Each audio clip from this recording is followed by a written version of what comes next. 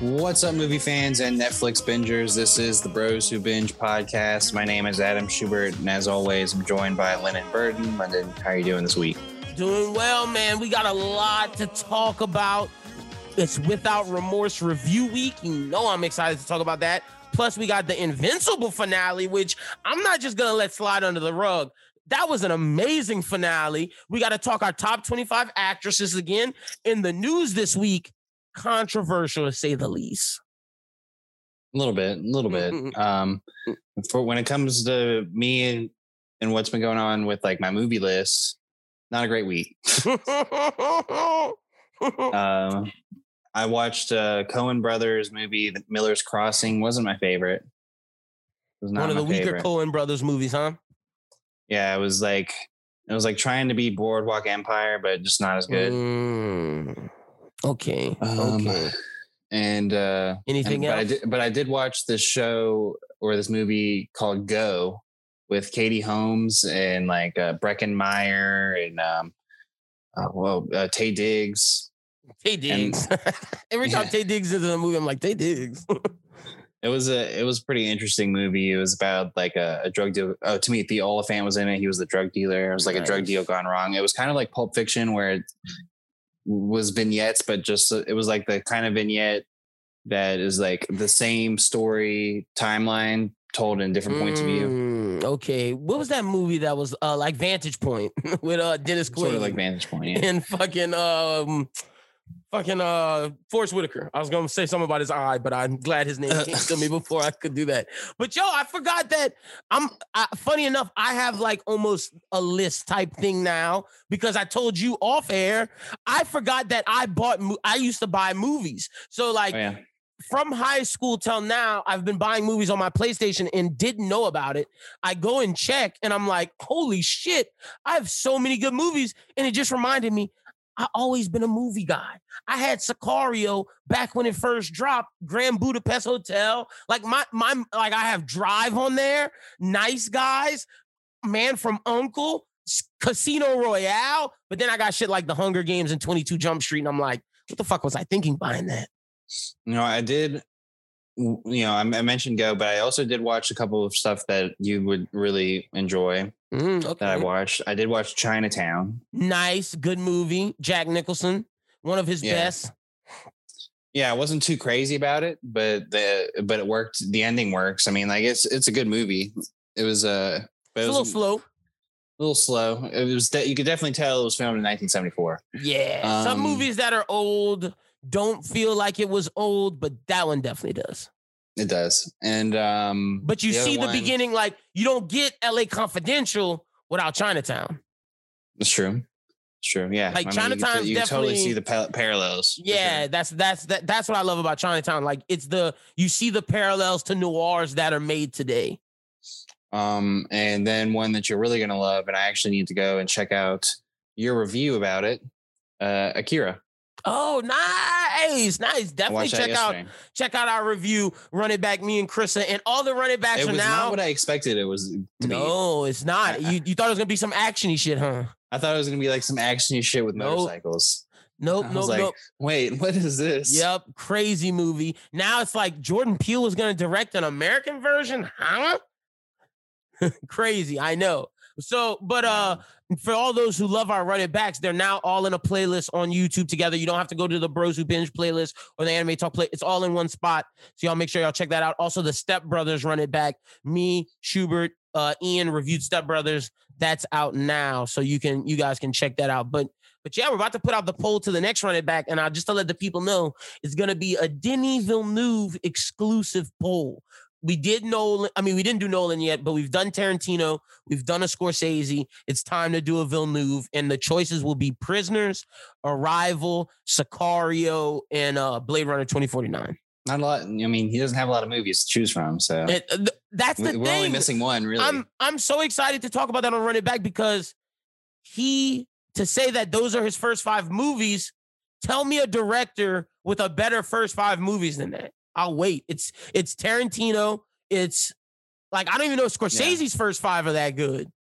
I don't know about Scorsese. Nolan, maybe. Tarantino is up there because he only has limited amount. Yep. I don't know. We'd have to do some more intense research on that, but we'll talk about that when we end up doing the run it back, I'm sure. Yeah, we definitely will. Like, I just want to know Scorsese's first 5 films real quick, just not to derail the thing because we do have a lot to talk about. But yeah, no, isn't After Hours one of them? It's so I'm not gonna count like his student documentary work stuff. It's Mean Streets, Taxi Driver. Oh yeah, 70s movies. Yeah. What is New York, which is a musical drama. I'm not gonna count that. I'm gonna just count movies. So yeah, it's I think After Hours. Hold on, let me see. Okay, After Hours is 92, so it wouldn't be his first. No. Okay, his first 5: Mean Streets, Taxi Driver, Raging Bull, King of Comedy, and yeah, After Hours, 1985. Okay, well, I mean, that's not a bad stretch. That's a good stretch. That's a great stretch. So, Villeneuve is in rare air, so it's only right that he's on Run It Back. But we got a lot to discuss today, Shuby. I got to come at some people today. I'm feeling a type of way. So whenever you're ready, we can get started.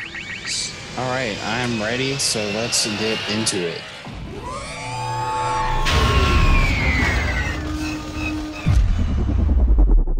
So I wanted to, it's a couple days after now, but wish everyone a happy May the 4th. Mm-hmm. It was a big day for Star Wars fans because Bad Batch came out on Disney Plus, and man, did it come out firing. And I know a lot of people on Star Wars Twitter, we were waking up that morning and expecting like a 30-minute, 40-minute, maybe 20-minute. Yeah, short little episode, maybe 2 episodes, but we got one long hour and 15-minute episode. Crazy. And man, did it feel like a mini movie. It was great. It was absolutely good? Phenomenal. Damn, now I gotta watch it. Yeah, I mean, it's the main concern for a lot of people was that it was gonna kind of carry over and feel like you were watching more Clone Wars, but it feels like you're watching a wholly different show. I mean, it's got its Rebels tie really early on. Not too big a spoiler, but Caleb Doom makes an early appearance in the first few minutes. Wait, that's a Padawan. That's Kanan. Okay, yeah, you said Caleb Doom. I'm that's not that now. Yeah, I know. You should just hit me with Kanan. So he comes in. A lot of people have been joking about that because Freddie Prinze Jr. voices the character. He voices a kid one too. Yeah. So it sounds like funny. He's an adult. But yeah, the cast of characters for the Bad Batch definitely made their presence known in that first arc of the final season of Clone Wars. But the dynamic has definitely moved into a different direction. You really Are they just like hitmen? This beginning episode really kind of just touched upon the changing of the guard. Like the beginning of the movie, you still get some ties to Revenge of the Sith because it's the transition, Order 66, stuff like that. They're all defective clones, so not all of them have to follow those orders, but some of them do follow the orders, and some of them are based on order, like order following kind of like mindsets. So it's like how to deal with that. Governor Tarkin makes an appearance. They've already met him in the Clone Wars final season.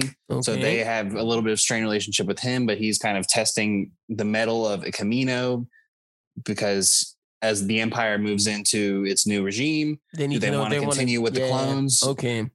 What? That's interesting because we've never gotten that conversation really.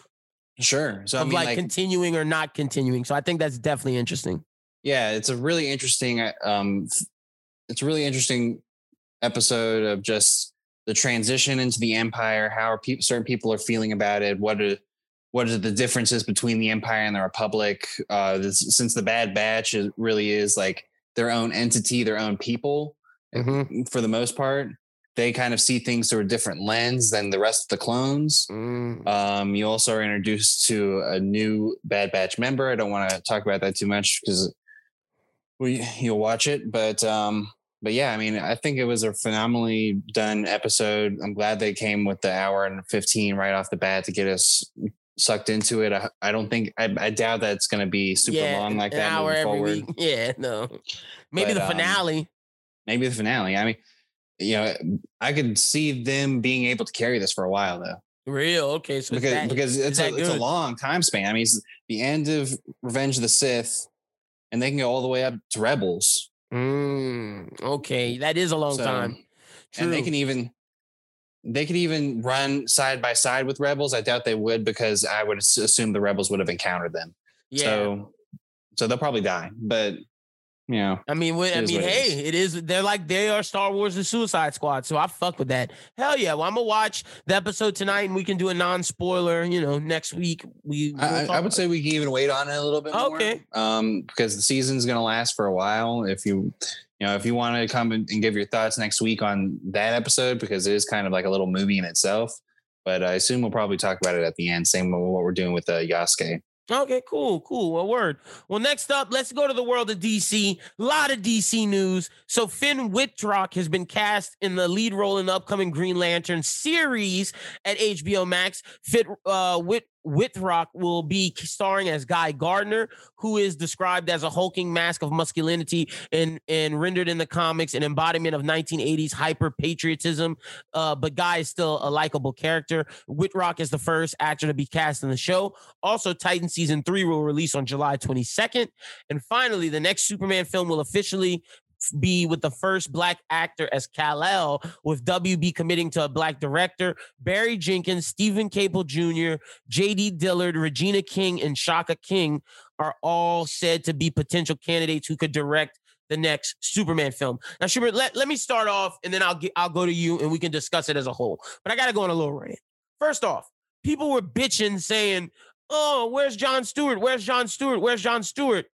This is racist. They don't like this. WB's not casting the right Green Lantern." Are y'all fucking idiots? Jon Stewart's going to be in the fucking movie. This has been stated that this is going to be all the no-name lanterns, the knockoff lanterns of Guy Gardner, Alan Scott, Simon Bass, Jessica Cruz. And they're even making a Black actress Green Lantern to be the future version. This is told over a multitude of years. This is not going to be Hal Jordan and Jon Stewart. They are still getting a buddy cop movie. Jon Stewart's still going to be the main Green Lantern with Hal Jordan as his mentor. I'm tired of the DC Warner Brothers slander. I'm tired of it, because it's just ridiculous that we're just trying to nitpick everything, but Marvel can just do anything and we're cool with it. So that's number one. Now, number two, because we're going to talk about Finn Wittrock as a casting when I open it up to you. This is just my final thing. Number two, in terms of Black Superman, I saw a lot of people like, "Oh, we want Henry Cavill back. Oh, we miss Cavill. We want Cavill. Why are y'all doing this? There's Icon. There's all these other Black characters, yet you don't want to cast Jon Stewart." My only problem with this is you could have done Val Zod. You could have done Calvin Ellis. However, there is a Black Superman Kal-El. Schubert knows we talked about this, but my thing I said was I wanted Val Zod or Calvin Ellis. Now, with that being said, that's the only thing I dislike about the story. Y'all didn't support Henry Cavill. What are we fucking talking about? If you wanted him, y'all should have went to Man of Steel. Y'all should have went to BVS. Y'all said y'all hated that, but now it's something different because they're doing something different to give it a chance. Nah, dog, that's not how it works. And anyway, y'all are all hating on it, but if Regina King is the director, if Barry Jenkins is the director, if Shaka King is the director, that's going to be fire. That's a W. I don't care. Any way you slice it, Barry Jenkins, one of the best directors in Hollywood. Regina King, up-and-coming director who's been killing it at everything she does. And Shaka King just did... Movie. Yeah, but, in terms of being producer, she produced Watchmen. She learned from Lindelof, but I understand your hesitation. But let's say Shaka King just did Judas and the Black Messiah. So those are great names as people to be directors. Again, my only problem is that it's not Val Zod or Calvin Ellis, but I'm not going to be like some people on Twitter who's like, "Oh, fuck this movie. Warner Brothers doesn't know what they're doing. This, that, and the third." Get out of here with that. Yeah. I'll touch on your Superman stuff first. For me, out of the four names, like I was mentioning, I'm not too high on Regina King as being the choice to be a director of a Superman film, but all the rest of the three, I'm down for. I mean, I just think it's too early to be casting Regina, or be putting Regina King in charge of a really big movie fair. Like that. But if it's Barry Jenkins, that's Oscar-winning Barry Jenkins. Like, that's what I'm saying. All the rest of them are past due for the ability to have a movie like this. So I think that they should give it to one of these names for sure. Yeah, I mean, I'm with you where I think Val Zod or Calvin Ellis would have been a little bit more interesting. I think a lot of people with the arguments of like race bending characters has always been like, you know, the idea of pandering. And I feel like if you would have just gone with the established character, then like you wouldn't have people coming after you about that. Just to play devil's advocate, there is a Black Kal-El. Like that's the thing. Yeah, yeah. Like it's in the comics. Like if these people like I understand. I would prefer Val Zod because he's his own character, but I don't like use Icon, this, that, and the. Y'all wouldn't go watch fucking Icon movie. Like, what are we fucking talking? That's just excuses because you're upset that there's a Black Superman. I'm just gonna be honest because you did not support Henry Cavill, but now that he's gone, I want Henry Cavill back. Like, get out of here with that. My personal take on it is not necessarily more so that I don't want a Black Kal-El, is more so that I was really interested in finding out, like seeing a movie that was Calvin Ellis or Val Zod, just because like that's something that we've never seen before. And that's a fair take. That is fair. And so like that's where I think it would have been really interesting. And it even kind of leads into talking about this Green Lantern deal. I'm glad that this is kind of separate from what the Green Lanterns of the movies are going to be doing, because we've never really seen a lot of stuff of Guy Gardner and the rest. When it comes to the casting, I think Finn Wittrock is fantastic casting. He's a great actor. He's been in a lot of really good TV series, American Crime Story, Gianni Versace, Ratchet, American Horror Story. He's been in big movies like La La Land. I mean, this is a big opportunity for him to pretty much be the main guy in this series. So I think it's a fantastic casting. I'm really excited to see Guy Gardner on screen. I've seen him before in the cartoons, but I think this is going to be a really exciting series. So I didn't really realize that was the conversation people were having, because like it's pretty obvious that just bitching. Because imagine, would be the movie verse guy. Let's say they gave Jon Stewart to the TV series. You'd have been bitching that you relegated the Black Green Lantern to TV, but Guy Gardner can be in a movie. What do you want them to do? Like it's ridiculous. Jon Stewart's gonna get a movie. People realize that he's one of the most popular Green Lanterns, if not the second most behind Hal. They're not gonna not make a movie with him. They intend to make a movie. Yeah. So and then back to Superman. I think again, Flash is the most important piece here, because like I felt like if you didn't do Kal-El, then you had an easier transition into bringing in a new Superman. But now it puts a little bit more pressure on Flash, because now you're going to have to really set up that multiverse, because now it's going to, where is the Superman going to lie? Is he going to, where is he lying in the stretch of this multiverse? Is he Matt Reeves' Batman, Superman, or is he a Superman in his own verse? I think this adds so much level of intrigue, because you still can get normal Kal-El eventually, and then have it to where, there's this big multiverse event.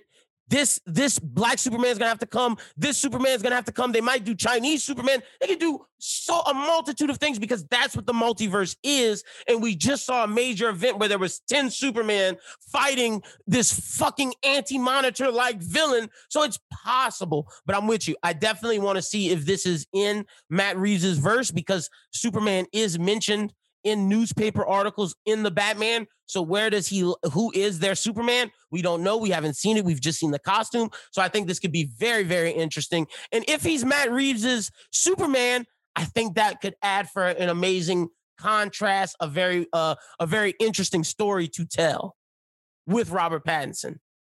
Sure. So I'm not, again, like I said, my only complaint about it is, like you said, where it's, damn, Val Zod would have been interesting seeing a Zod as Superman, or Calvin Ellis would have been interesting seeing another person. Yeah. I mean, it's like how I feel about Spider-Man at this point. I would much rather see a Miles Morales Spider-Man movie than another Peter Parker Spider-Man movie. Exactly. Yeah, and that's the thing. It's just, if you're just giving us Kal-El, but making him Black, what's the difference? My guess is they're going to take Calvin Ellis' storyline. And then if you want me to be honest, I wouldn't be surprised if, okay, it's Kal-El, but instead of Clark Kent, his name might be Calvin Ellis. I wouldn't be surprised if that was the case. That could work. that could work. They could definitely figure it out. We don't know. I would trust any one of the names that's been listed here to be able to make it work. That's for sure. Exactly. And because the thing is, they didn't say that this was going to be Clark Kent. They did not say, I'm going back and read the story, but I don't remember them saying this is Clark Kent. I just know that they said specifically it's Kal-El. And that's a real good point. Like, that is different. And and that's what I'm saying. Everybody's jumping to conclusions and they don't know. Like, I think for the fact that they specifically said Kal-El, it's probably going to be Calvin Ellis. All right. But that's all I got on the DC front. I know we didn't talk too much Titans, but July 22nd, we better get a trailer soon. Yeah, we should. Any day now. And I would like to hear more casting for that Green Lantern series. You know, we got Finn Wittrock for Guy. We need Alan Scott. We need Jessica Cruz, Simon Baz. We need and Sinestro. Sinestro is going to be a big part of it. I see that this might tie into the movies, because if you're going to have Sinestro in this, he's got to be in the movies. Sure. I feel like it's a way to set him up too. True. I feel like, you know, Finn Wittrock is somewhere in the middle of high build and low bill. So I feel like Sinestro could be your high bill. And then the thing is, Finn Wittrock, like you said, is in between. He's good enough to be a supporting actor to a lead actor of Jon Stewart and Hal Jordan. 100%. So it's just like we're complaining too early, and I think it's just Warner Brothers hate at this point. Yeah. So, moving into the trailers. We had an Eternals first look. We'll save that. First, we'll talk about Awake, because Linda didn't want to watch it. No, I didn't. It did not interest me. It's got Jennifer Jason Leigh, Gina Rodriguez, and a few others. It's pretty much like some kind of apocalypse event, shuts down like all the power and all the vehicles on Earth. And on top of that, nobody can sleep. Apparently, everyone cannot fall asleep. Gina Rodriguez's daughter is like the only person who can fall asleep. There's like different stages of like not sleeping. It seems really stupid. I wanted to talk about it just because like it's just Netflix doing another thing. I'm so sick of apocalypse movies. I'm so sick of them. They're all the same. This reminds me of fucking, what's the one with Bird Box or that's what I was about to say. And This is just another version of Quiet Place and Bird Box. At this point, I really only think we can have one, and I'll just ride with the Quiet Place at this point, because Quiet Place 2 is coming out. And it's the original, so I'm rocking with that one. Let's just stick with Quiet Place. Fun fact: in Quiet Place, I follow a lot of stuff on Instagram that gives you like movie insights. And if you watch closely in the Quiet Place, when they go into like a gas station or something, all the shelves are cleared except the chip aisle, because chips make too much noise. I'm like, that's smart. That is smart. That's pretty cool. That's when you know you're really taking this film super serious, unlike Game of Thrones that has Starbucks cup in it. Yeah, for sure. The next one is The Misfits, which Lyndon did watch. This looks like The Italian Job, bro. I'm telling you, shout out to Ian. Ryan's Lyndon of The Italian Job. It stars Pierce Brosnan, Jamie Chung of Real World and Challenge fame. Hey, don't do that. She in Watchmen now. She an actress. Nick Cannon, who pretty much acts like a parody of Nick Cannon in this movie, and Tim Roth. Yep. Basically, Tim Roth is Edward Norton. Pierce Brosnan is Mark Wahlberg. Jamie Chung is Charlize Theron.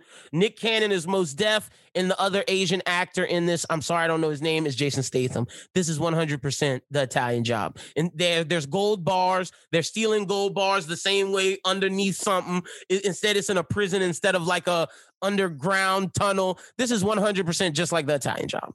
Yeah, the whole point of it is pretty much just a bunch of people getting revenge. Certain sets of talents. They're trying to steal from criminals. It's coming out on June 11th in theaters. And because of what Paramount said earlier about Paramount movies that are coming out in theaters, I assume that this will be on Paramount Plus soon after. It's a June 11th release date. Yep. So I'll check it out and make fun of it. It's one of those bad movies that are fun to laugh at. It might I feel like it would be better if they just recast Nick Cannon. Like, I mean, I'm not like a Nick Cannon hater. I think he does a really great job, like with Wild 'N Out and like his hosting gigs. He's not an actor anymore. But like, he's just not an actor anymore, man. Like, and not for something like this. And then he They gave him this fake ass wig. They gave him some bad accents, some bad wigs. I'm telling you, this is gonna be a comedy. I'm laughing at this shit. I want Nick Cannon to laugh, but you're right. It would be a movie I could take more seriously if he wasn't in it. Yeah. So but c'est la vie. So the last trailer we have was Marvel put something out, pretty much the first look of their new slate. Their slate coming up. Mainly, we got a good first look at the Eternals. I thought it looked pretty good. Yeah, I thought it looked interesting. We got to saw Angelina Jolie with the sword. We got to see buff Kumail Nanjiani, who was looking like a total unit out there. We got to see Richard Madden. Got a good look at the cast. I'm actually very intrigued of this movie now. I want to see a trailer more so focused on the Eternals. Same. But from the first look, it seems like it's going to be not bad. Chloe Zhao did this, correct? Yeah, Oscar-winning Chloe Zhao. So, I mean, I assume it's not going to be bad. When it comes to excitement, I'm still more excited about Shang-Chi, but I definitely think that Eternals is going to fit within the MCU in a good way. So the release dates: Black Widow July 9th, Shang-Chi September 3rd, Eternals November 5th, Spider-Man December 17th, Doctor Strange March 25th, which they definitely was like, we got to drop this in March, but we're not going to be around the Batman. We're going to be at the end of the month. We'll give Batman the beginning of the month because we know that's going to be trouble. That's going to definitely hurt Doctor Strange's box office because I think the Batman's going to be a hit, and I think it's still going to be selling number one. How many weeks in between? Like, hold on, I'll tell you. Give me 1 second. I just got to see Batman release date. Batman. Yeah, because my thought process on it is like, March I feel like 4th. Batman. Yeah, it won't matter. I think it'll still open number one. Batman will probably still be at number 2, but that's 3 weeks. That is okay. So 4, that is 1. Yeah, 3 weeks. Okay, so they definitely made sure they steered clear. But to me, still, Batman's the most interesting comic book movie of the next 2 years, even with this whole Marvel slate. Because after that, you get Thor: Love and Thunder May 6th, Black Panther: Wakanda Forever, which hurts my heart. We'll talk to that in a little bit. July 8th. The Marvels, which I think is fucking interesting, but if I'm Brie Larson, I'm pissed. November 11th. Ant-Man Quantumanium, February 17th, 2023. And then Guardians of the Galaxy Volume 3, May 5th, 2023. Also, Blade is starting to film in a little bit. So I'm assuming Blade will come after Guardians. And another Marvel story we have in here, just to mention it now, Loki will start June 9th. Yep, on Wednesday. So that means Wednesdays. Y'all are going to get the review bright and early Thursday morning, baby. Marvel helped us out and changed up the date. I rock with y'all for that, Marvel. Thank you. But in terms of this Marvel stuff, to me, the Marvels is super cool that they're including Photon from and Miss Marvel. So it's going to be all of them. If I'm Brie Larson, I'm a little upset because her movie wasn't that good. So they said, you know what? We're going to go get people that are likable. And people who have developed early following. You know, Brie Larson had to come out and pretty much carry a movie on her own right off the bat. And now she's going to have a little help.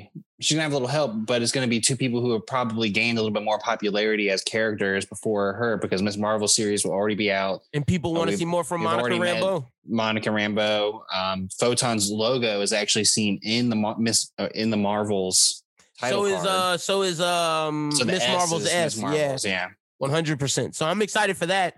Wakanda Forever hurts my heart because this tells me they're not recasting T'Challa and they're going to give it. They already said that. It's just so stupid. It's so stupid. I don't give a bro. I don't care about Shuri. I don't care about Okoye. I don't care about Lupita Nyong'o's character. Like, whack. I'm gonna be honest. Out of all of them, I'm just the least excited for Black Panther: Wakanda Forever. Same. I'm more excited, and it would have been the Marvels. It would have been Captain Marvel 2, but the fact that they're including Monica Rambeau and Miss Marvel instantly put them ahead of them. I mean, Guardians 3, I don't give a fuck about, but like Wakanda Forever at least upsets me. I'm not upset about Guardians 3. I just don't care. Whereas Wakanda Forever, I'm not interested and I'm upset. Yeah, I mean, that's the crazy thing about the Monica Rambeau effect is like the Marvels has really jumped up there for me. Like I really want to see that movie more so than some of the other listed. Shang-Chi's still number 1 though, like for sure. Maybe Thor: Love and Thunder, just because we're getting Taika Waititi again, and we get to see Natalie Portman come back as Thor for a little bit. For me, I'm not going to even include Black Widow in this because I should have seen it a year ago. But I don't give a fuck about Black Widow. The most exciting for me is, of course, Spider-Man. After that, I would probably put Shang-Chi, then the Marvels, and then Eternals. Out of the ones that, probably Doctor Strange, and then Marvels, then the Eternals. But Marvels and Doctor Strange are going back and forth with me here because I feel like the Marvels will also mesh in with Secret Wars. Yep. So and Secret Wars is one of the things I'm super excited about. So I don't know. It's just I'm excited about different parts of the slate. Shang-Chi #1. Doctor Strange Multiverse #2, just because of the multiverse effect. #3, Spider-Man. But not Spider-Man's multiverse? No, just because I don't know. No. Spider-Man #3, then the Marvels, then Eternals. The Marvels are jumping up high. Yeah. Did you see how salty Andrew Garfield was that he's not going to be in the Spider-Man movie? He was like, they ain't calling me. Stop asking me. Poor Andrew, man. They should put him in. They bring in Jamie Foxx in. I feel like that might be a smoke screen, though, because Alfred Molina came out straight up and was like, yeah, I'm in it. Yeah, Alfred Molina was like, I'm in it. Alfred Molina didn't get the memo that you're not supposed to talk about Marvel. That's why I think Andrew Garfield might be in it. I think he might be. Yeah, didn't the guy who plays Sandman, isn't he supposed to be in that? He's going to be in it. Alfred Molina. No, Sandman was in Tobey Maguire's, but Jamie Foxx was in Andrew Garfield's, and Jamie Foxx is in it. Is Electro. So I think Andrew Garfield is going to be in it. I don't know. Maybe. We'll see. But yeah, that's pretty much it for Marvel. We mentioned the name Taika Waititi and Taika Waititi. Real quick. They also showed the Fantastic Four thing at the end. So that means that's going to be in phase 4. Yeah. That's coming. We'll figure it out. Give me a just wanted to let the people know, So Taika Waititi is hitting the high seas as the dreaded pirate Blackbeard in the upcoming HBO Max comedy series Our Flag Means Death. Schubert, all I think of is not gonna beat Marshall D. Teach, Taika. Sorry. Yeah, I know.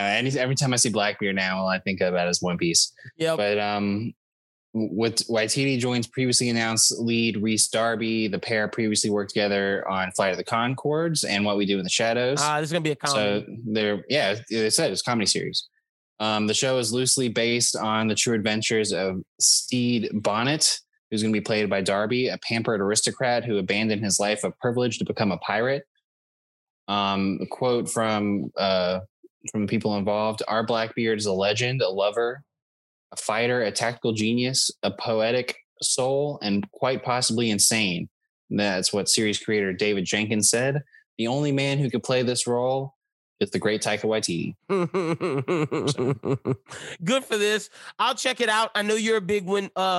What We Do in the Shadows fan, so this might be up your alley, and I'll get your word on it to make sure it's good before I watch it. Because like you said, Flight of the Conchords too. I mean, Flight of the Conchords. I like Flight of the Conchords a lot, but to me, when I hear Blackbeard, I think of, like you said, One Piece, and this is not going to be actiony. So I'm very interested to see the comedic aspect of it. For sure. So, but all right, next up. This is a story that when I saw, I was like, whoa. And you were definitely excited to talk about this. Law and Order. They're doing it again. We're expanding. The NBC's giving out a straight to series order for Law and Order for the Defense. The series will take a look inside the criminal defense firm. The series will put the lawyers under a microscope along with the criminal justice system, with every week delivering the promise of a contemporary morality tale. At least they're going back to crime of the week instead of like the Stabler show, which is an ongoing thing. So I'm interested in that. But it's going to be interesting because they're going from a different perspective, whereas we always see it from the prosecuting angle, whether that's the cops or the lawyers that work with the cops in Law and Order SVU.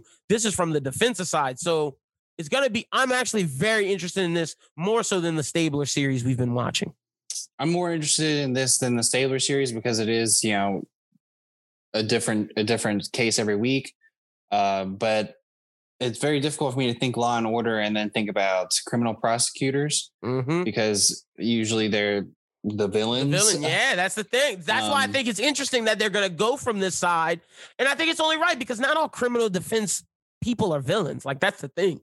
And you can get some intriguing stories. Do like some really great pro bono work. I think like the cases I would want to see more so, and it's going to be a little bit of a mixture. Are people getting conspired against? People people lying on them, like them not actually doing it, like falsely accused. Those are going to, I can tell you, we're going to get a case where a girl says she's gotten raped and it's going to be a lie. And we're going to get that case and it's going to be a morality thing. 100. But then on the flip, I do think there are going to be some cases where it is actually the murderer, and they're going to show that the defense attorney has to do his job.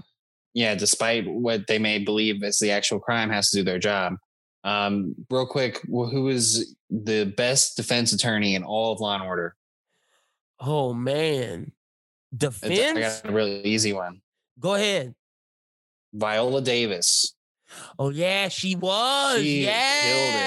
She definitely did. I was thinking, she's the only one that really stands out that I can remember. Because like, she's the only one that stands out. She killed it. I'm trying to think. Defense attorneys law on SVU. Let's see who they give us. Like you said, it's got to be Viola Davis, but I do like Ned Eisenberg, Roger Kressler, who's been seen on SVU a lot. He's a scumbag 9 times out of 10. Also, David Thornton, Lionel Granger, he's a scumbag as well. We've seen him, but you're right. It's Viola Davis as Donna Emmett. Crazy. Beverly D'Angelo from the whatchamacallits from Family Vacation, National Lampoon, the mom. As Rebecca Balthus. Yeah, she's a defense attorney as well. So I don't remember that one. Yeah, bro, she's in there a lot. She's always like very I don't want to say uppity, but she's very snooty. So yeah, I think what's going to be interesting is who is the firm. And who are the people that are being represented in this firm? Because I doubt it's going to be Law and Order staples. I think it's going to be a brand new cast, and I feel like it's going to be somebody who is a little bit easier to root for. A younger actor. This is going to be a big shot to give, like, to get your new Mariska Hargitay, your new Stabler. Like, this could be big because then they can start going in SVU. They can go in these other shows if it's a hit, Yeah. The Law and Order universe, man, growing. But next up, we got Elizabeth Olsen is set to star in the new HBO Max limited series that boasts an all-star lineup behind the camera as well. Olsen will star in Love and Death, which hails from writer and executive producer David E. Kelly. Nicole Kidman will also executive produce with Leslie Linka Glatter on board to direct. The series based on a true story of Texas housewife Candy Montgomery, who murdered her friend from church, Betty Gore, with an axe in 1980. Also, Olsen will star as Montgomery. Wow, this is big for Elizabeth. Good for her. This could be a big new HBO show. Yeah, I haven't gotten a chance to watch Mayor of Easttown yet. I heard it's really good. Yeah, same. I kind of wanted to wait until I could like binge it a little bit more.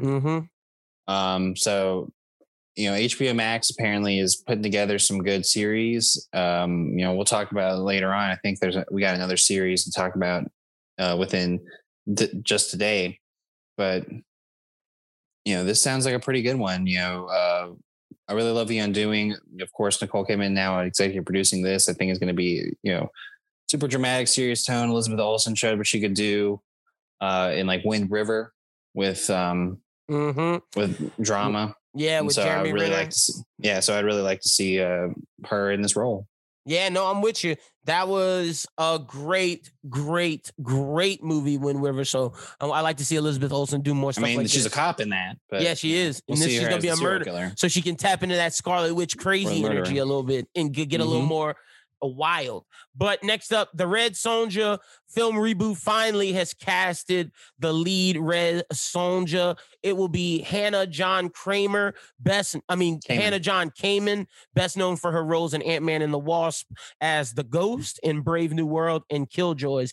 She is now going to be the titular superheroine who wears the chain armor. The project, we still don't have a date yet, but Tasha Hyo is the showrunner and executive producer behind Tomb Raider animated series for Netflix, and Legendary was confirmed to be writing the script with Soloway of Red Sonja. This is good. I'm glad it's finally coming. Now, if we can only get Viking Ninja Warrior to come, the Chris Pratt movie, that'll be amazing. I'm ready for both of these.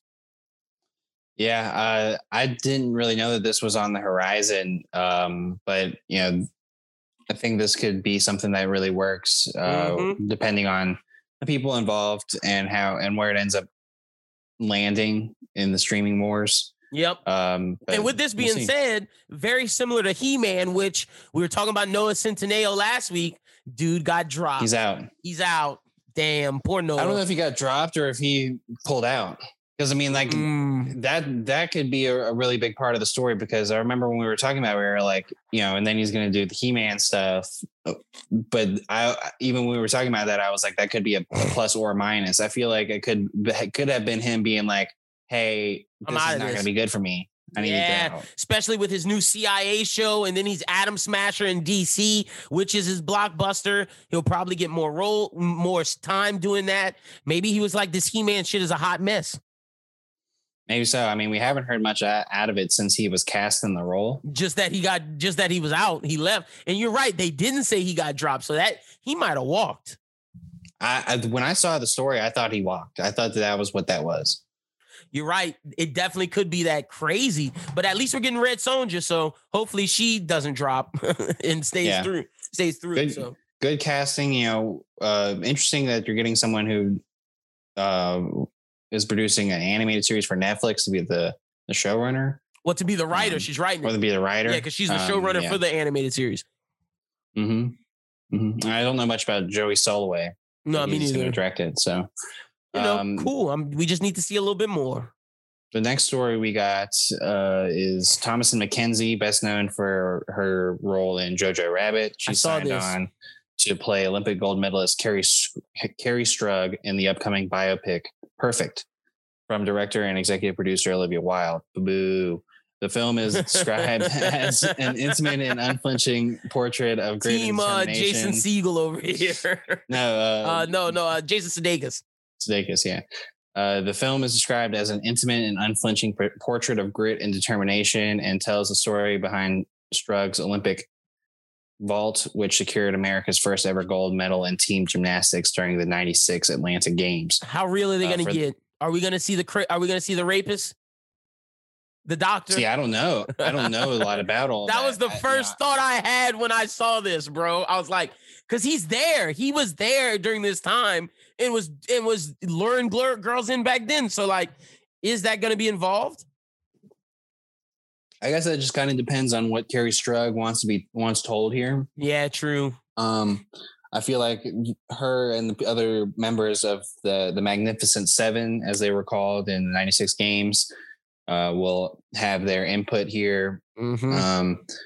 But of course, it's going to center around Carrie Strug's vault, where she tore like 2 ligaments in her foot and then had to like do one more vault to win the gold medal, and did it.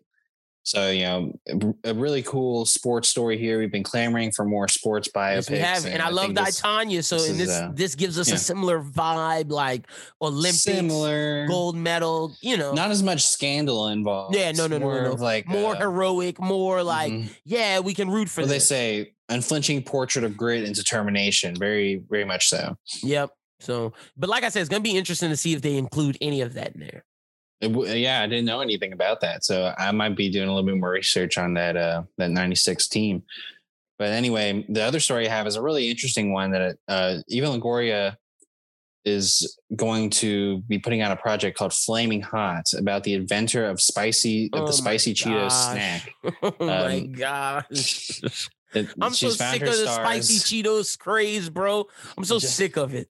Jesse Garcia and Annie Gonzalez will be the stars of this movie. Longoria is going to make a feature directorial, maybe her directorial debut. I haven't heard of her do anything else prior. Yeah, me neither. And it tells the inspirational story of Richard Montañez, a janitor at Frito-Lay.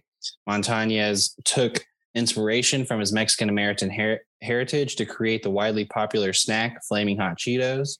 Garcia will Garcia will play Montañez, and Gonzalez will portray his wife Judy. Cool. Good to know this is where Hot Cheetos came from. I know there's gonna be a bunch of women who love that fucking snack. They better be in that fucking movie supporting it. That's all I gotta say about that. No, those are hot fries, Lyndon. That's what all the girls No, they love. fuck with Hot Cheetos, Shuby. That and hot fries, both of them. Nasty ass women, nasty ass snack. I hate Hot Cheetos.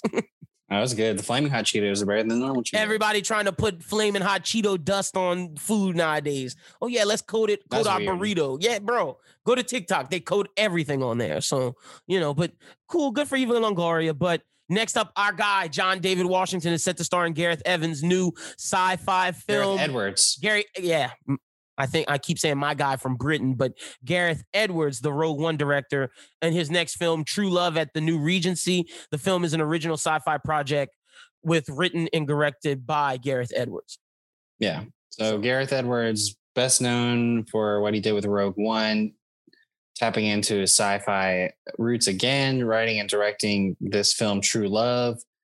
John David Washington going to be the main star. Could be big. I hope it's not like a lovey-dovey. I hope it's like he's like a hitman cop, like he's like a mercenary, that type deal. I don't know. We'll see how it goes. But we've seen him do in Malcolm and Marie. Yeah, he's pulled off Love well. Stuff. He can definitely. I just want to see him do more cool shit than that. But whatever. C'est la vie.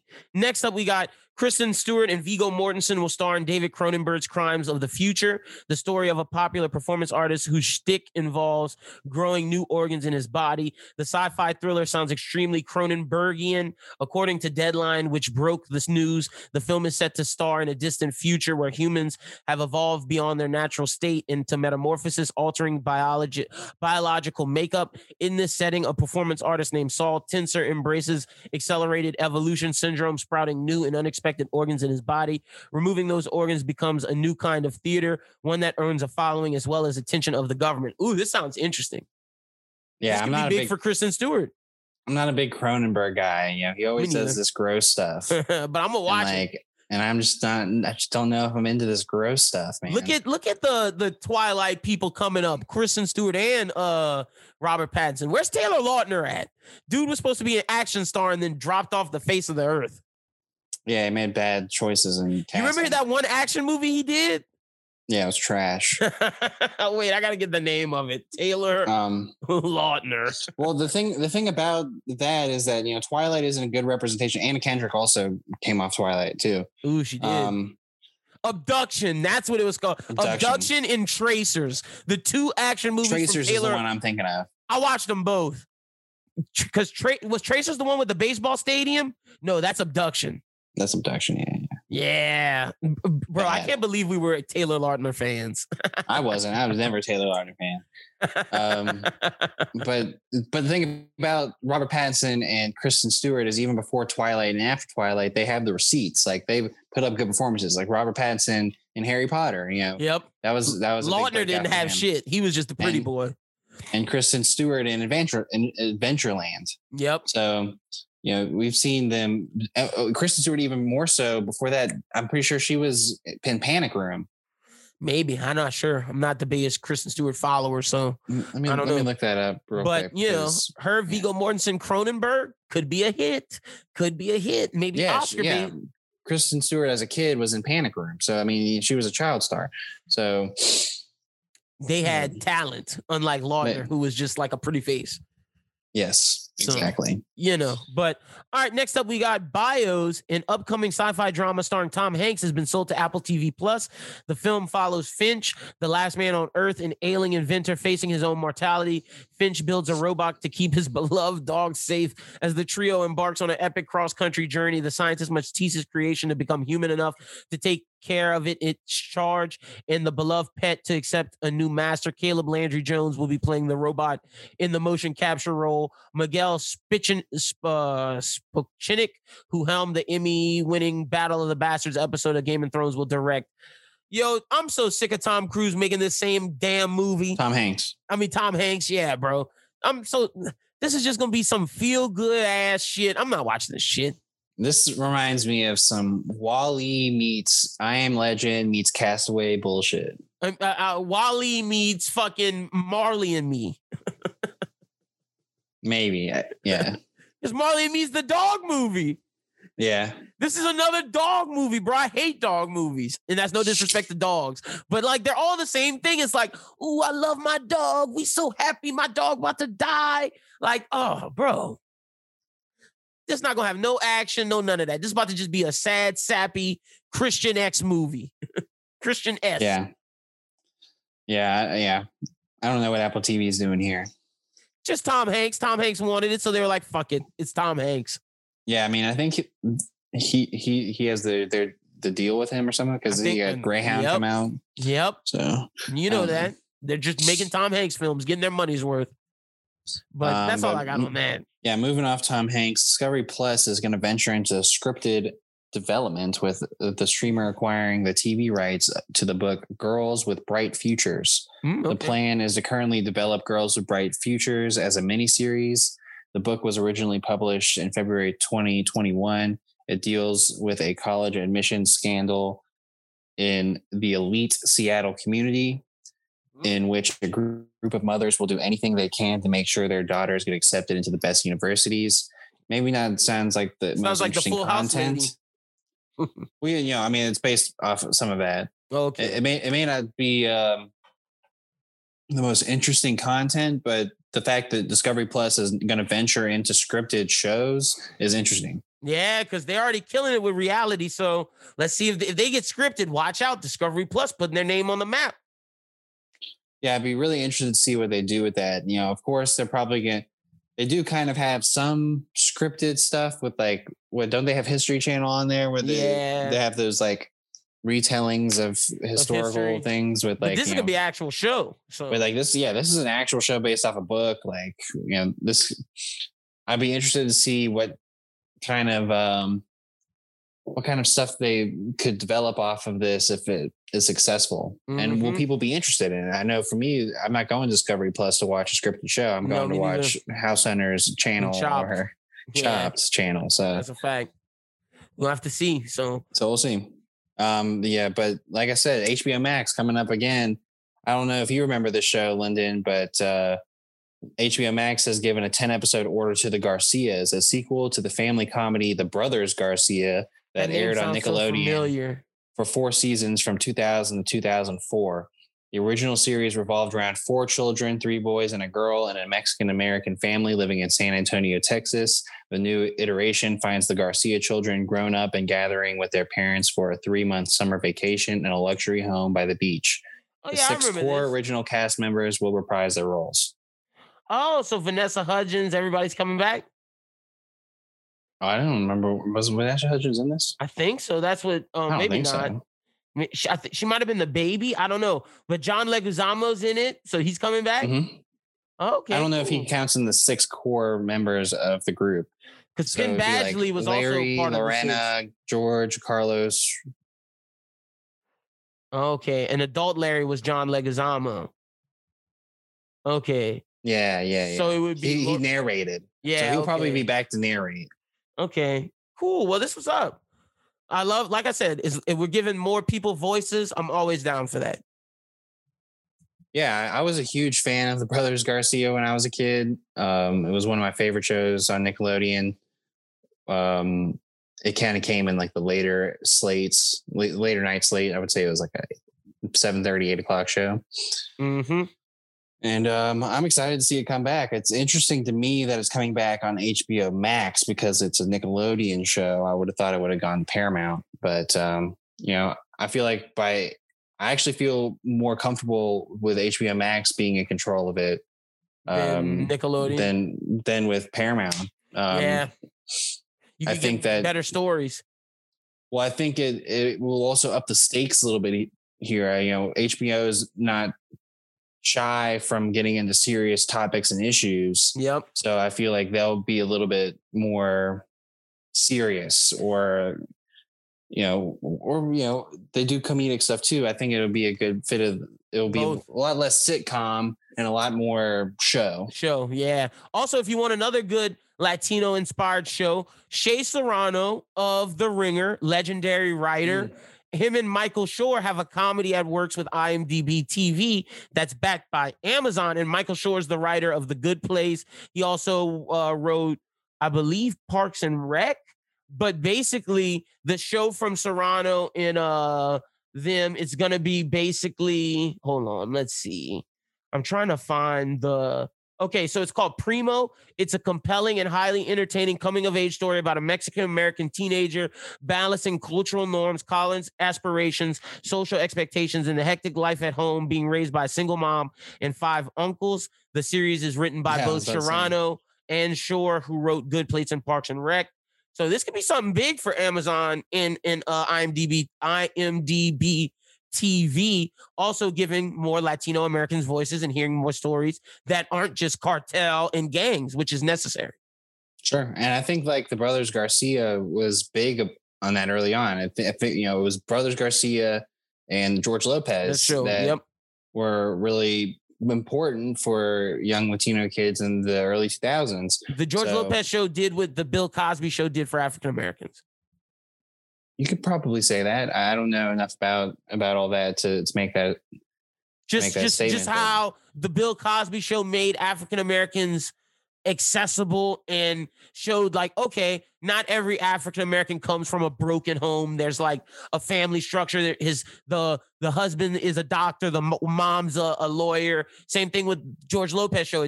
Not everybody has to come from gangs or this. It was a loving working family. So good for that, and good for the Brothers Garcia. The last bit here is we talked about, I believe last week, that Colin Firth is going to be starring in the HBO limited series The Staircase about the Michael Peterson murders. We now find that Toni Collette is going to play the wife. Nice, great actress, good cast. HBO always giving us these great murder mysteries. Exactly. We do kind of know a little bit more about this case than some of the others, so there won't be too many twists and turns. True. But having Colin Firth on one end and Toni Collette on the other, I mean, that's a power cast. Yes, it is. Yes, it is. And with that being said, that's all the news we have for the week. It's time to get into the segment of the show where we suggest one movie or TV show that's coming out this week that's new, or that we haven't mentioned on the show before that may be a little older, but we think you should check out. This segment's called Movie on the Rise. Schubert, what you got? We've talked about it before. The Jason Statham movie Wrath of Man comes out this weekend. From what we know is Jason Statham is going to be, he has someone close to him, I think his son, die on his John Wick shit. Yeah, he's coming in on his John Wick shit. I think his son was an armored vehicle driver, and he dies, so he now becomes an armored vehicle driver and trying to kill all the people back. Yeah. Kill the criminals that are attacking the armored trucks. And he, it's Jason Statham being Jason Statham. So Jason I think it'd be pretty interesting. 2 years behind on the Punisher. I think it's a Guy Ritchie movie too. Oh, that's what got us interested. Yeah, it is Guy Ritchie. You're absolutely right. I'm checking this out this weekend. Also for me, the new superhero show for Netflix, Jupiter's Legacy from Mark Millar, is dropping. I'm super excited for this so we can get more of the Millar-verse. Hopefully this is good so we can get Protege or what's that thing that they stopped developing to finish doing this? Prodigy from Mark Millar. So I'm super excited for that. Yeah, we will let you guys know next week how we feel about it, whether or not we want to talk about it or not. Yep, that's a fact. All righty, now it's time to get into the reviews. Let's start with Yasuke first, non-spoiler. Yeah, let's just talk. Yeah, I've only gotten 3 episodes in, so that's halfway. I'm 4 deep. I got 2 left. I'm liking it so far. I mean, I like the backstory of Yasuke, and I like how they, are not like making it fantastical of the fact that he's a black samurai. I also love that they're not making it. They could have done Afro Samurai or Samurai Champloo and kept it traditional to feudal Japan. I actually like the magic sci-fi elements, like with the mechs and shit. Yeah, I agree with that too, and the powers and all that. Episode 2 was a high point for me. Like when we go into his past, and like there was that one town or whatever that they were trying to conquer, and they were like, yeah, we don't fuck with that. You guys have women and black samurais, and he whooped that dude, and then he whooped all their asses. But then like the juxtaposition of that, like the I forgot the girl's name, but she's talking to him and she's like, yeah, you know, after we did that, another group came in and killed all their women and children because that's just the way things work, and like we're just pawns. Crazy, bro. Super crazy. Such a good show. The soundtrack is amazing. I said this on other shows. I'm going to say this here. Samurai Champloo is known for one of the best hip-hop soundtracks with Nujabes. I think this one is better than it with Flying Lotus. I think it's amazing. It's pretty good. You know, first time I heard the theme, I was like, is that Childish Gambino? It was Thundercat. I know it's not, but like at first I was definitely sounds like him though. That's why I love it. It's great music and it fits the vibe of the show. Also, they said this is just the start of the universe. So I'm ready to finish it to see where they're going after this. Cause they said they're expanding the Yasuke universe and there's more stuff to come. For sure. You know, the characters that we've seen so far are pretty compelling. The fact that they had a bear werewolf lady, that was crazy. Bear werewolf lady, the robot character I like a lot. The black shaman. When he's black shaman. Whoa, you speak Japanese? I'm not the only black person here? Crazy. Yeah. So, but great show. We'll definitely do a non-spoiler next week. Or let's get into Invincible because we're doing Without Remorse right before the actress list. You know I love that movie. Invincible. What a great finale. What a great show. Omni-Man's such a fuck. Dude just straight up beat his son's ass and then thought of him playing baseball and was like, oh, I did too much. I need to leave. You been did too much when you call that man mama a pet. That was fucked up, bro. That was poor Debbie.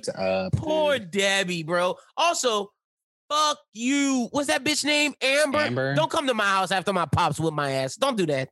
I would have slammed the door in his face. And don't kiss me either. We not cool. I'm trying to go fuck Mark, Eve. And I thought Mark was about to do that because like at first he was like, what is this? Like he was like, what's going on here? I hope they don't get back together. I don't think that was like we're getting back together. I think it was just like he was in a moment of crisis and needed a friend. And it was good that his other friend showed up because he don't need to be with Amber. Go be with Adam Eve, my dog. She understands you. But he got to train. It's time to train. He's got to train.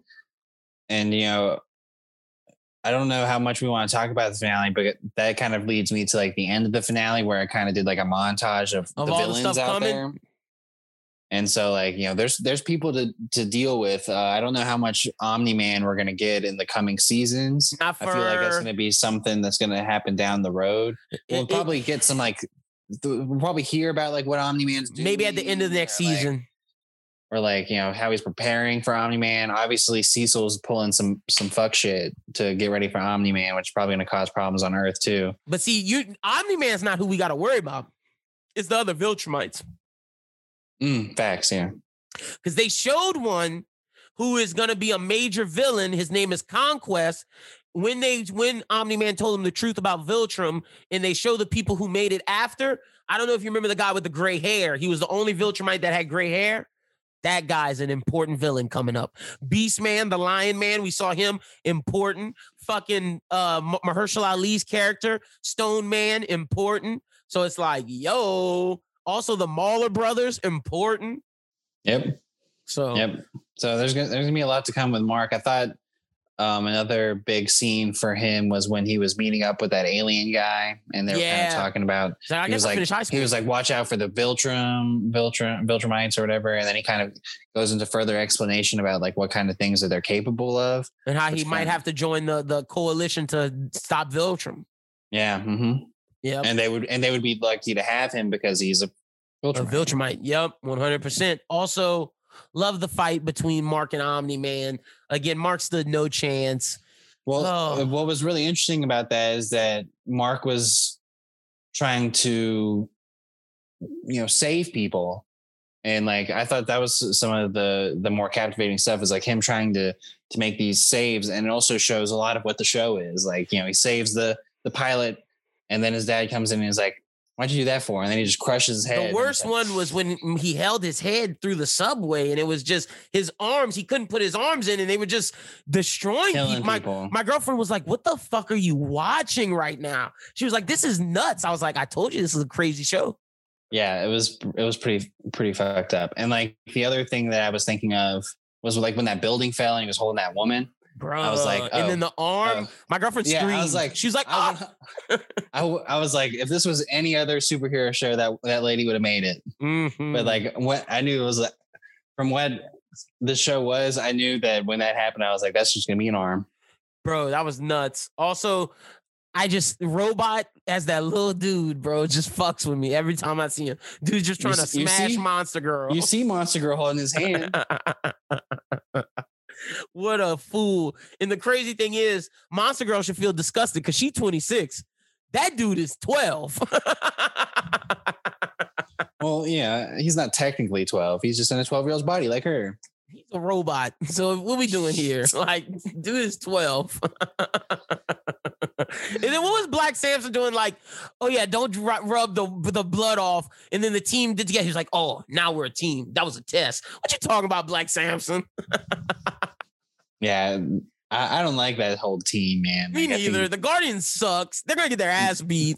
They suck. I only care about Mark and Eve. Dude just has like balls that explode. Trash. What if you break that robot body and get inside to that little boy? He toast. Monster Girl, all you got to do is fight her long enough to where she turns to a baby.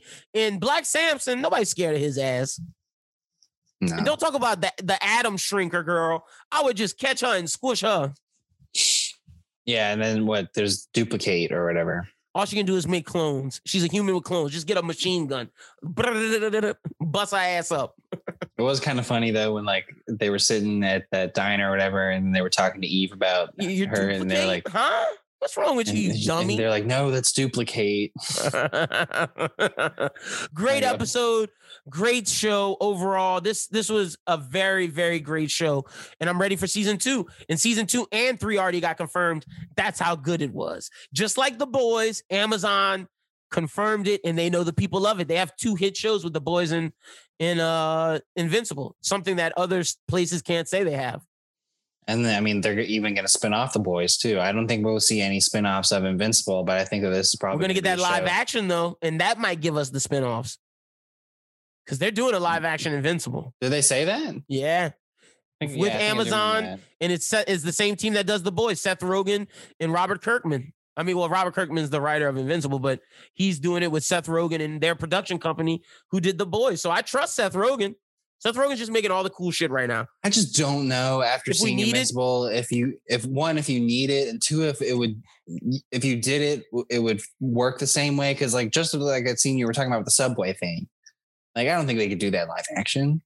I don't know what they're going to do. It's interesting. But like I said, if I'm gonna trust anybody, it's Seth Rogen. Cause like he cut his teeth on Preacher. He made The Boys. Now The Boys is uber successful. Now he's doing this. And it's like, I don't know if we'll ever see Seth Rogen do a comedy movie like the old school days. I think he's done with that. I think he's just creating now. Yeah, I think I think Seth Rogen has moved into his Kevin Smith vibe. Like, how Kevin Smith was acting. Yeah. And now he's strictly just director. I think. And Seth Rogen's kind of transitioned having a better career post than Kevin Smith did, because Kevin Smith's movies are so far. Seth Rogen has all hits with The Preacher. Well, and he's also tapped into TV, which I think is important. And, that's kind of where we're leaning towards as a society, getting some good TV content. So that's a fact. Well, let's go to a movie. Schubert, I loved it without remorse. Michael B. Jordan is back. He's back. Fire. I would agree that Michael B. Jordan is back, but, what you didn't like about the movie? It was kind of slow, and like everyone that wasn't Michael B. just was like, whatever. Like, what are you doing? It was just an action movie, though. I didn't expect much. Like, it was a solid action movie. All the fights were great. I thought him becoming John Clark was great. I thought, like, Jamie Bell pissed me off at first, but the bait and switch of him actually being a good guy was dope.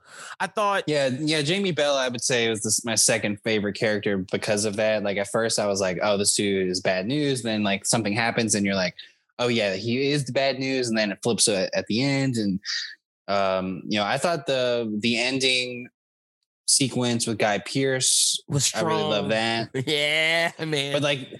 That was the thing for me. It was either, Guy Pearce and Michael B. Jordan doing a tour de force of acting.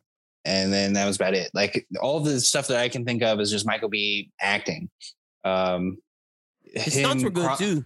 Him crawling on the floor of this house. Intense. Him getting on the bed, and then like when he goes back to his house and he's sitting in the ball, like with like all the blood around him, and he's like super mad, but you see the tears. Great acting. I thought that all the action scenes were dope, like the firing and the fighting scenes. Fire. His prison stuff, I really enjoyed a lot. With the water and everything, him kicking their ass. I thought that was dope. This movie was better than Extraction. I'm just putting that out there. I definitely think it was better than Extraction and a lot of those Netflix action movies. I think, and I'm ready for Rainbow Six. They're giving him another movie, Rainbow Six Vegas, baby. The team.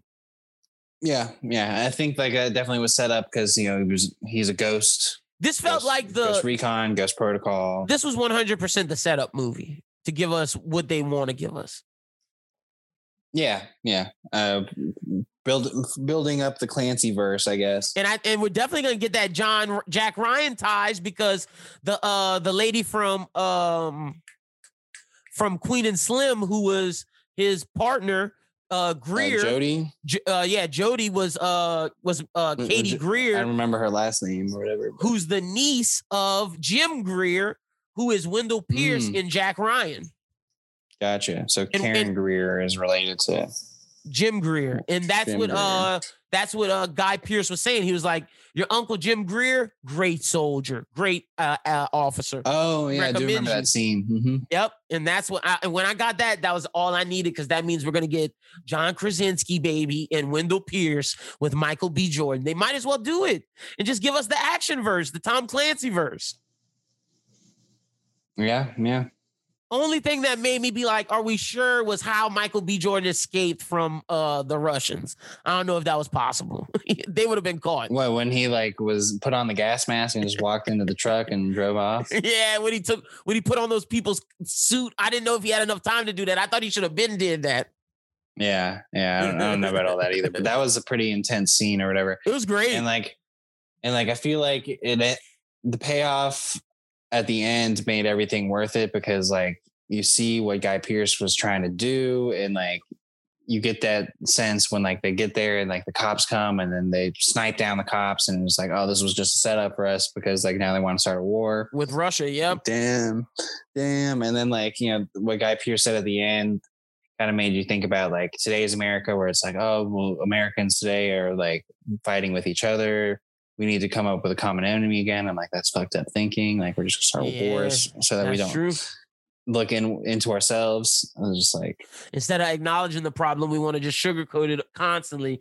And that we want to go back to McCarthyism is what he wanted to go back to. And that's why I thought this movie was dope. They had a lot of good ties, but you're right. The beginning was a little slow, but once you get to the prison with Jack, once he gets to the prison, it's off and rolling. Yeah, I mean, I honestly could have had this movie without anyone else, just Michael B. Like, that's what it felt like to me. Like, I didn't even feel like anyone else was really in the movie besides Guy Pearce and Jamie Bell, Karen Greer, and Jamie Bell. Yeah, no, that's for sure. The scene that I was like, bro, Michael B., you wildin', was the diving in the airplane scene. I was like, whoa, this dude here is clowning, does not care about his life. No, not at all. But gotta say, Lauren London did a good job, and I know this role had to be hard for her because she's the wife of Nipsey Hussle, who died away in a tragic murder. So I know this role had to be hard for her, but I bet it was therapy having her play this role a little bit. Sure, I mean, she wasn't really in it very long. No, not much. But I definitely think the scene where he was about to die and she was like, "It's not your time," gave me Naruto vibes. You remember when Kakashi was sitting there in the purgatory area and he was talking to his dad and they're like, "It's not just time." That looked just like that scene. That's what it reminded me of too, some sort of. So I'm giving this movie a solid 8 out of 10. Loved it. I wasn't going to be too far lower than that. I was going to stay around like I would range it from 6.8 to 7.2. Oh, that's low. You should be at 7.5. 7.2 to 7.5. I mean, it really just felt like Michael B. Jordan was on an island with himself. That's fair. And yeah, but sometimes you need that. Like, for example, Training Day would be a shitty movie without Denzel Washington. Like the plot of Training Day, if you go back and look at the story of Training Day, it's not there. It's just Denzel and fucking Ethan Hawke's amazing performance. That's all that movie is. Yeah. The one thing I'd take out of this is like what you said early on is that Michael B is definitely back. I feel pretty confident putting him in some other roles. I mean, up top or whatever. I mean, I wouldn't be too hurt if he ended up being Superman or Jon Stewart. Either one. Or Jon Stewart. Either one. Pick your choice, Michael B. And I'm ready for it, man, because he deserves it. And he's shown like I can do action. I can be serious. He needs to be. I'm not gonna say he should do more dramas, but he should definitely be the action star from now on.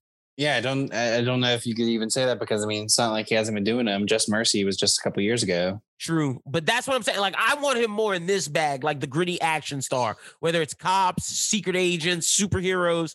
I think this fits him more so than doing the I'm a lawyer in Just Mercy.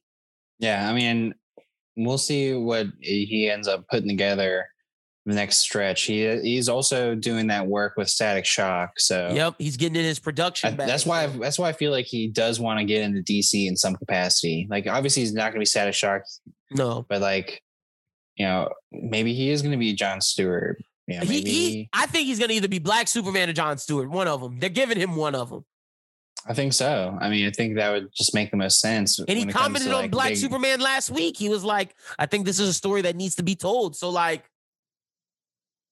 cast him. Why not? Yeah, exactly. And let's get John David as the other one. If you're going to do Black Superman as Michael B., let's get John David as Green Lantern. Secure them because, Marvel's already got Jonathan Majors. Yeah, and we can't lose them too. We got to keep them. We got to keep them in the bag. We don't. And they got Mahershala Ali. Yeah, no. And Sterling K. Brown's looking like he's staying doing TV shit. So yeah, we got to keep these two. So that would be fire. But Without Remorse, giving it an 8.2. Watched it twice, loved it. So definitely was an action movie that I needed. And I definitely think if you love action movies, you should watch it. Like if you love Lethal Weapon, if you love Extraction, if you love those type of Mission Impossible, this is a good movie. Like, how do you think he stacks up to, like, I think Michael B's character would kick a lot of spies' asses. Like, I think he beaten up Ethan Hunt. Oh, yeah. I mean, like, his character would probably beat up a lot of people. Like, I don't know if he's beating up Bourne, but it'd be a good fight. I think he's beating up Bourne. You think he beats up Bourne? Okay. I definitely think he beats up everybody from Lethal Weapon, everybody from Die Hard. Like, Bruce Willis ain't not about to beat up John Beating Kelly. up James Bond. Who? Sure. You got him beating up James Bond? James Bond is not a fighter. James Bond is the gadget guy. Well, Daniel Craig Bond is a fighter. That's true. That's true. Do you have him beating up John Wick? I think that might be too far. I think it might be too far. All right. Yeah, but he's up there. He's up there. Shout out to John Kelly, man. He definitely beating up Chris Hemsworth's bitch ass. Oh, drunkard. Oh no, he was an opium addict. Dude was shooting up fucking heroin before missions. Oh yeah, man. Like another part of that movie that I really liked was like when he was like trying to track down that Russian dude, and he like goes into that hotel room and pees all over his clothes and like gets himself ready. That's what I'm saying. There were so many good scenes. That's why I'm saying 6 point something is too low, Shubin. It's too low. You got to be up to at least. I don't 5. know if like the story was as great as the acting was great. That's fair, but that's what. But you got so many scenes that you love though. Like that fire scene was incredible. And then him walking up like I'm drunk, and then him. That's what I'm talking about. Yeah, that was great. That 8.2, man. Stamp. Go watch this fucking movie Without Remorse. Let's go. Rainbow Six Vegas. Let's get it. But all right, let's get to our top actresses list. We're on 20 through 16. Yeah. So start us off, Shuby. Well, I guess recapping what we had. we had a lot of different names in the first five. Yep. Like for me, my 25 had Rachel McAdams, Brie Larson, Jennifer Lawrence lumped in together. 24 had the Hepburns, Catherine and Audrey. 23 was Susan Sarandon, Diane Keaton. 22, I had Michelle Williams and Renee Zellweger. 21, Emma Thompson. And then to get started on my list, my 20 is Margot Robbie. Nice. Like it. Yeah, for me, I feel like Margot Robbie could be put up higher in the next 6 years. I just feel like her career is really just getting started. But I feel like she deserves to be on this list for the performances that she's given in what she's had. On top of that, she already has some iconic roles such as Harley Quinn. Yep. So whether or not Birds of Prey was a good movie, she was good. She is Harley Quinn. And Tanya Harding, like she's had some big roles. And that's why when you told me I had Saoirse Ronan too low, I'm like, but you got Margot Robbie so low. I got Margot Robbie in the next couple of groups coming up. But all right, for me, 25, Uma Thurman, 24, Diane Keaton / Alfre Woodard, 23, Judi Dench / Helen Mirren, 22, Octavia Spencer, 21, Tessa Thompson / Saoirse Ronan. And then at number 20, we're starting it off with Nicole Kidman. Nicole Kidman is a great actress. We've seen her roles, whether that's the most recently in Undoing, which was great. We've seen her in Big Little Lies, which was great. She is one of the classic Hollywood actresses, and she had to make this list. Yeah, she's a small punt for me, and I'll talk about her more when we get to it. But it's not too far down the line. I do agree kind of where you have her at. She has been more into the TV side than in the movie side. Yep. And for the next person I have on my list, mainly because she is highly involved in TV, is why I have her where she's at, is Regina King. I feel like Regina King has done such a good job in the TV space, but really hasn't cut her teeth in like some big movie stuff besides a Beale Street Could Talk. And same with Margot Robbie. That's why I put them right next to each other, is that 5-6 years down the line, Margot Robbie and Regina King are probably two people that I'd be pushing top 5. I think it's too low for both of them. My guy gonna have Saoirse Ronan up super high, but got my queens Margot Robbie and Regina King so low. That's a huge punt for me. Not a super punt.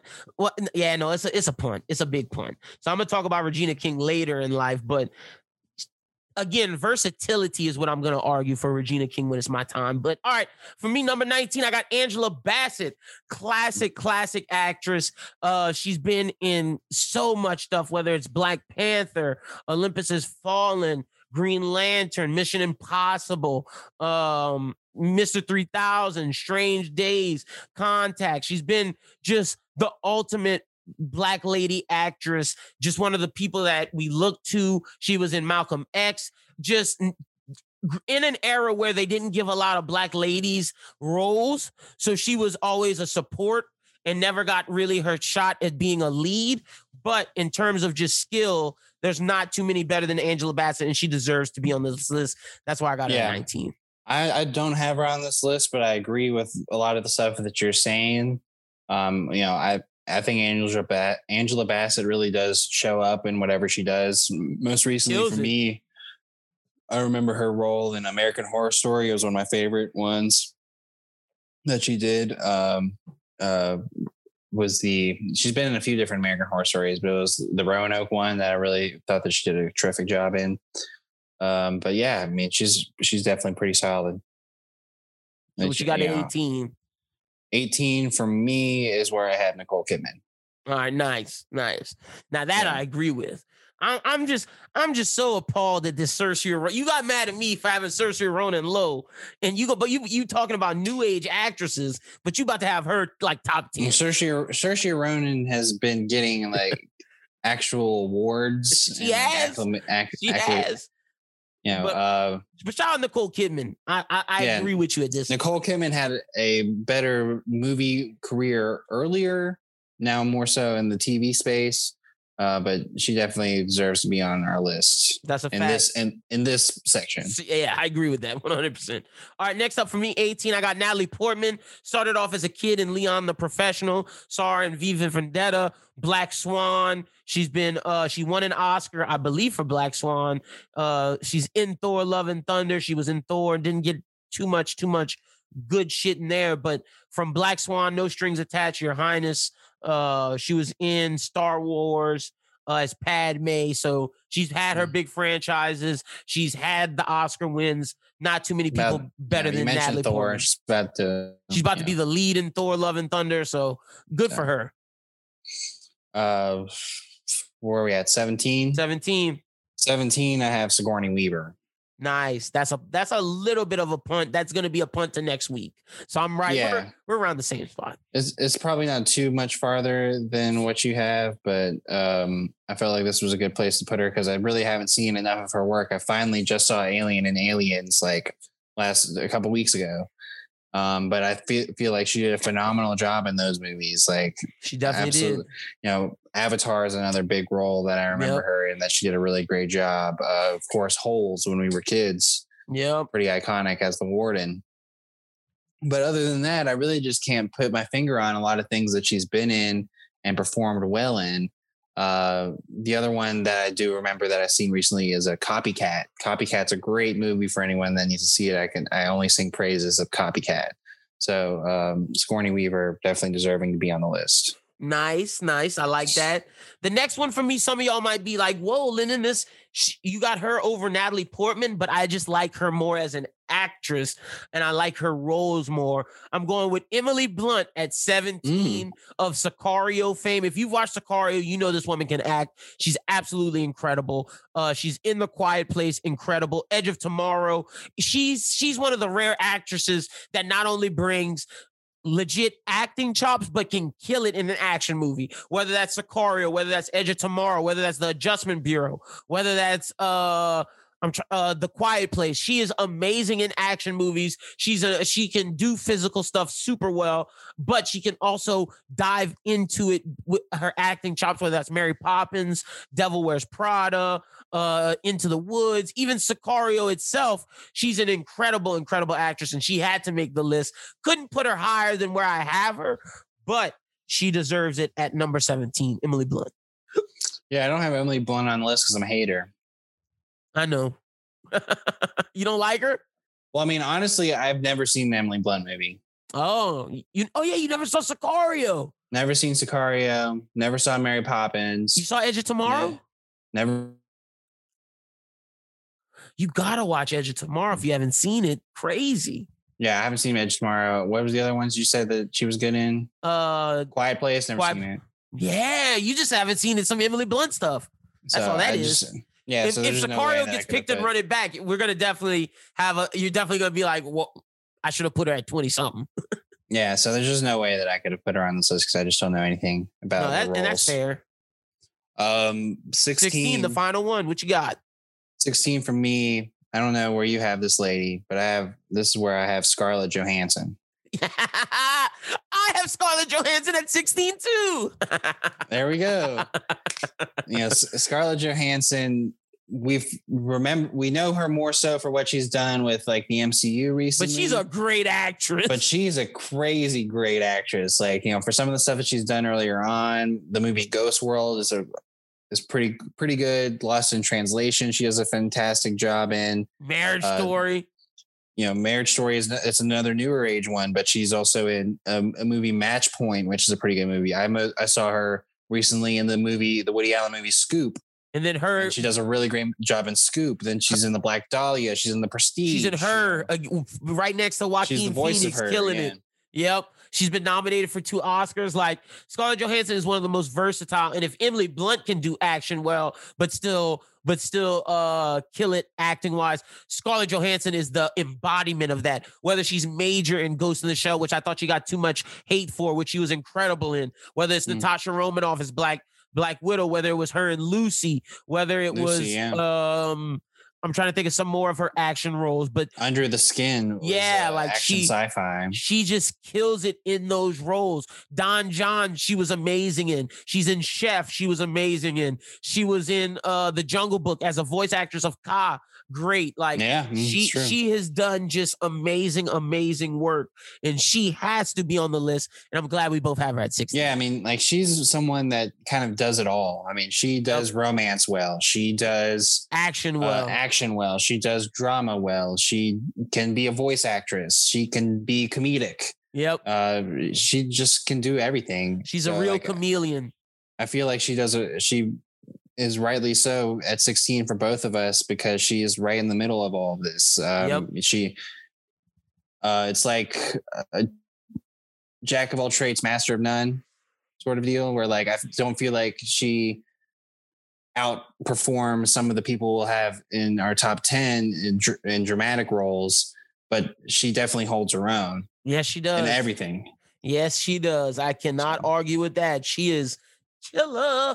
Sorry, let's go through it again. I'll go real quick. Then you can go 20, Nicole Kidman, 19, Angela Bassett, 18, Natalie Portman, 17, Emily Blunt, 16, Scarlett Johansson. I had 20 is Margot Robbie, 19, Regina King, 18, Nicole Kidman, 17, Sigourney Weaver, and 16, ScarJo. Nice. So next week we're doing 15 through 11. Yep. I definitely can say that I have one person you said today in that group, and I have a couple people you said that group next week. So all right, cool. We're getting through this, man. Now, and I've been watching more movies, changing the list as I do. So again, this exercise has just shown me we got to give women better roles. Facts. That's all this exercise has shown me. And like, I understand why women have been complaining, rightfully so, because they're not getting the best roles, and that's just the God honest truth. Facts. And you know, we both put her at 16, but like an actress like Scarlett Johansson needs to get more shine in the female actress community, because like a lot of the people that we'll probably have in the top 10 cannot pull off what she does. Some of the stuff that Scarlett Johansson and Margot Robbie are doing. And like we said, Angela Bassett's so talented, but like she doesn't get the role. She just like, that's true. You just didn't give black women roles in the past. Like Angela Bassett should be a top 15, top 10 actress because she has the chops too. She has the chops of a Viola Davis. She doesn't get the roles that a Viola Davis gets. Yeah, I mean, like, and Viola Davis only recently started getting those roles. You know, with where I had with Regina King. Like Regina King's been in some movies in the past, but they haven't been very big roles, and I think that's just based upon Hollywood at the time. Octavia Spencer, someone as well. Like Octavia Spencer's getting like some bigger roles now and being like a headlining actress. But like some of the stuff that she's been in the past, just like what? Why were you in this? You're too good for this. So exactly. It's just trash seeing how Hollywood is doing these actresses, and we're seeing it firsthand doing these exercises, which is great. So, you know, if we can champion these ladies, that's what we do with this podcast. But this is getting me excited for the director's list, but we're going to do that one a little later. We got to watch some more movies. Probably not 25 either. No, probably 15 or 10. So, yeah. But that's all we got this week, Shuby. Yep, that is it for this week. Let everyone know what's going on with the Bros Who Think Network. Like we said at the jump, there's a new Run It Back out. Schubert, Ian, and I reviewed Step Brothers, the Will Ferrell and John C. Reilly classic. So check that out. That's out now on YouTube exclusive. Also, there's a new One Piece video out if you're a fan of the manga and the anime. We discuss it's basically, we're calling this video series Open Discussion /Forum, where me and Christian just get together and what's ever on our mind in the world of One Piece, whether that's theories, whether that's talking about the anime, whether that's talking about certain characters, we just do it in there. We do about 5 to 6 topics and we just go for an hour and talk all things One Piece. It's a very, very dope experience and experiment that we're doing with that video series, and we're definitely going to continue it. And we're going to include the Discord community in it and have them ask us questions and be a part of the conversation for the videos going forward. It's going to be almost like a council of people, a council of One Piece, an open discussion, a true forum. So be sure to check that out. Also check out the most recent episode of Anime Talk. That's out now. The most recent Bros Who Think podcast, that is out now. And yeah, man, we got some cool stuff. Oh, also, May 22nd is going down. Christian Hollinger versus Cash Carbon. The next pitch it match, May 22nd, Saturday, May 22nd at 7 p.m. Central Time, 8 p.m. Eastern, 5 p.m. Pacific. Be sure to check that out. Going to be a super dope match. But other than that, follow the Bros Who Think at Twitter to stay up to date with all things going on with the network. All right, keep up with everything going on with there. This next upcoming Tuesday, is it Anime Talk or Never Less Than Ill? Never Less Than Ill this upcoming. Yeah, it's a big one too. All right, so keep an eye out for that as well. So next week we'll be talking a little bit more Yasuke. We're gonna maybe watch some Nomadland. It's time. It is time. It is time. Yeah, maybe watch Nomadland. Maybe London will be done with the circle at that point. We could talk about that. Yeah, I can do that too. The finale happened just recently. Oh, it did. That's why Chloe was tweeting shit. Okay. All right, I'm gonna watch the finale. And Bad Batch will be continuing. We'll probably leave it until later. Yeah. But anyway, hope everyone out there has a great week and gets to all these different sites and start streaming some of this stuff. We've got some good stuff coming out this week. And go to the theater too. I mean, we're starting to get to the point. I've just got my second vaccine, so I'm feeling a little bit more confident about getting into the theater here pretty soon and in the summer, which we're going to have some great summer movies. So, if you've been clamoring on going to the theater, or maybe you haven't, but we want to, I think like one thing coming out of the pandemic or whatever is that we want to try and like help out these businesses that have been really struggling, like the restaurant biz, like, Mexican restaurants killed it this week with Cinco de Mayo. I'm sure they've definitely been missing that. Yeah. So get out there to your local theater and watch some of these movies on the big screen, because that's how a lot of the people intended them to be watched. Talk to Christopher Nolan about that one. But anyway, for Lynn Burton, my name's Adam Schubert. I hope everyone has a great week and catches us next week on the Bros Who Binge podcast. So everyone stay safe out there, and as always, keep binging. Peace.